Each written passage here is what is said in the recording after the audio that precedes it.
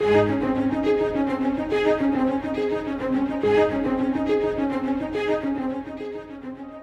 all would like to think that we know where we are going and how to get there. But at every stage in life, we need divine direction. God has promised to guide us if we simply follow. The fifth and final section of Psalms are referred to as Deuteronomy Psalms because they remind us to keep returning to the truth of God's Word. Join us as we study them with Scott Pauley today. Would you sit with me today in the palace with King David? Would you sit there in the throne room, looking out from the balcony overlooking the old city of Jerusalem? David is an aged man. He is nearing the end of the journey, and he's looking back on a very full and very eventful life. You know, in retrospect, so many things seem clearer. What do they say? Hindsight is 20/20. When you get to the end and you look back on the path, you see so many things you didn't see when you were walking those actual steps. It is believed that Psalm 145, called David's Psalm of Praise, was written by David when he was old, reviewing his life, looking back on all the goodness of God.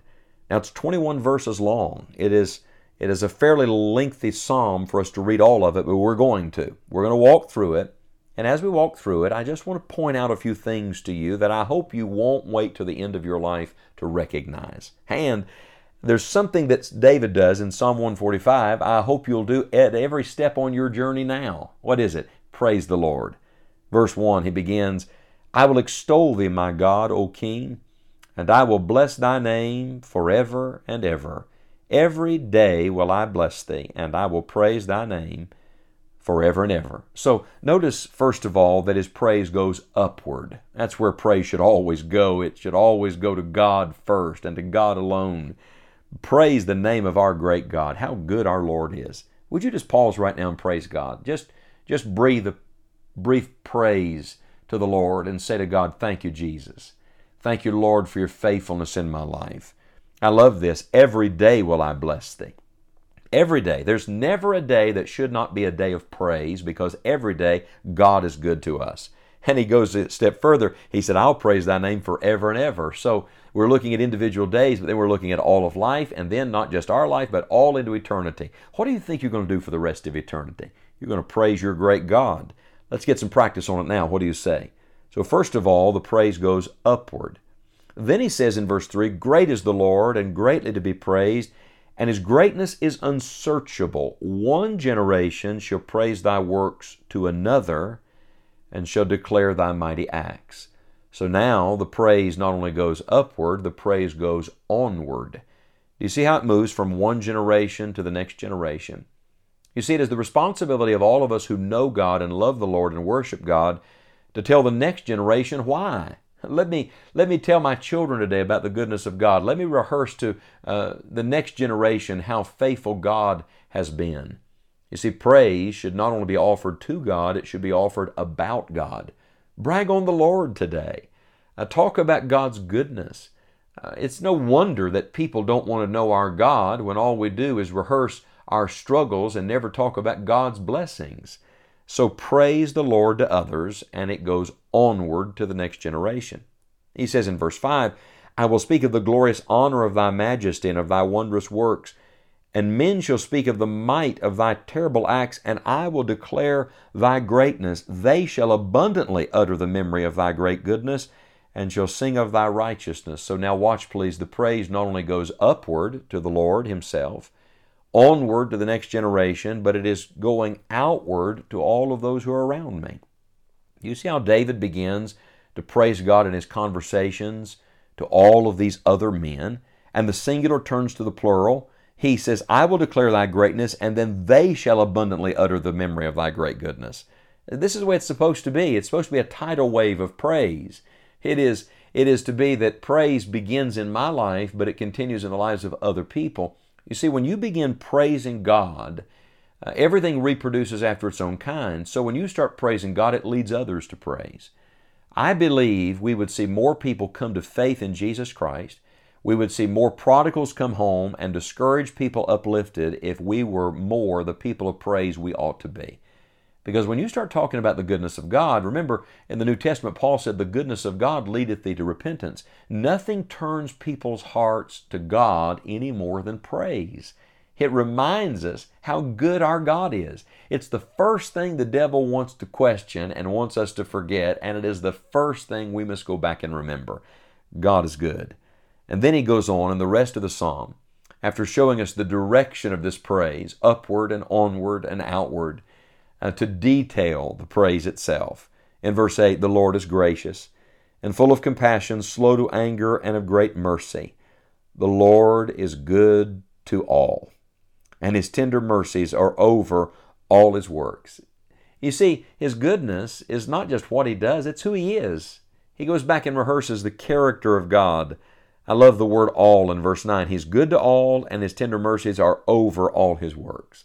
So to all people, and over all things. He says it again in verse 10, all thy works shall praise thee, O Lord, and thy saints shall bless thee. So all of us have received His goodness. All of us should give Him praise. Verse 11, they shall speak of the glory of thy kingdom and talk of thy power, to make known to the sons of men His mighty acts and the glorious majesty of His kingdom. Thy kingdom is an everlasting kingdom, and thy dominion endureth throughout all generations. Now stop just a second. Remember where we are. We're in the throne room with an aged king. David is nearing the end of his rule. I mean, soon his reign will be over, his son will take over, and he's rehearsing the fact that God is the true king and His kingdom endures. It is everlasting. You see, you may come to the end of certain things. There are endings in life, but there is no end to God and there is no end to His goodness. Think on that today. Verse 14, the Lord upholdeth all that fall, and raiseth up all those that be bowed down. Do you think David perhaps was remembering all the moments he failed, his own fallings?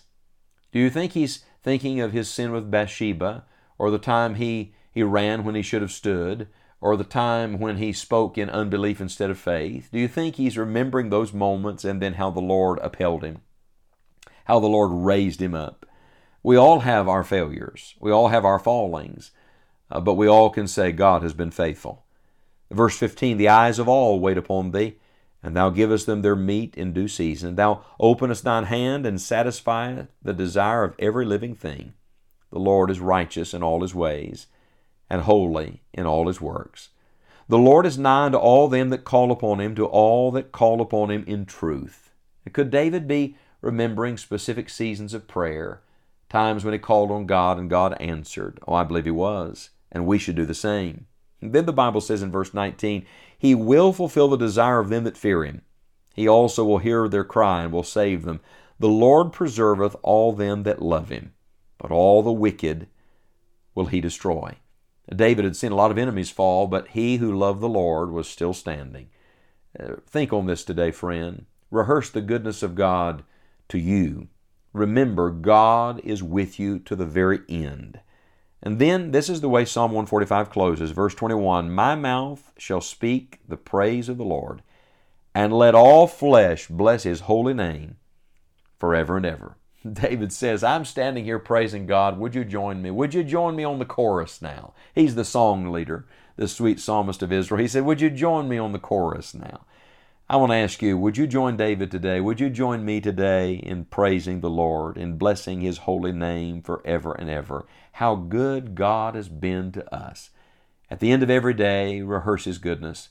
When you come to the end of life, rehearse His goodness. At the end of every season in life, rehearse His goodness and know that the goodness of God will outlive you.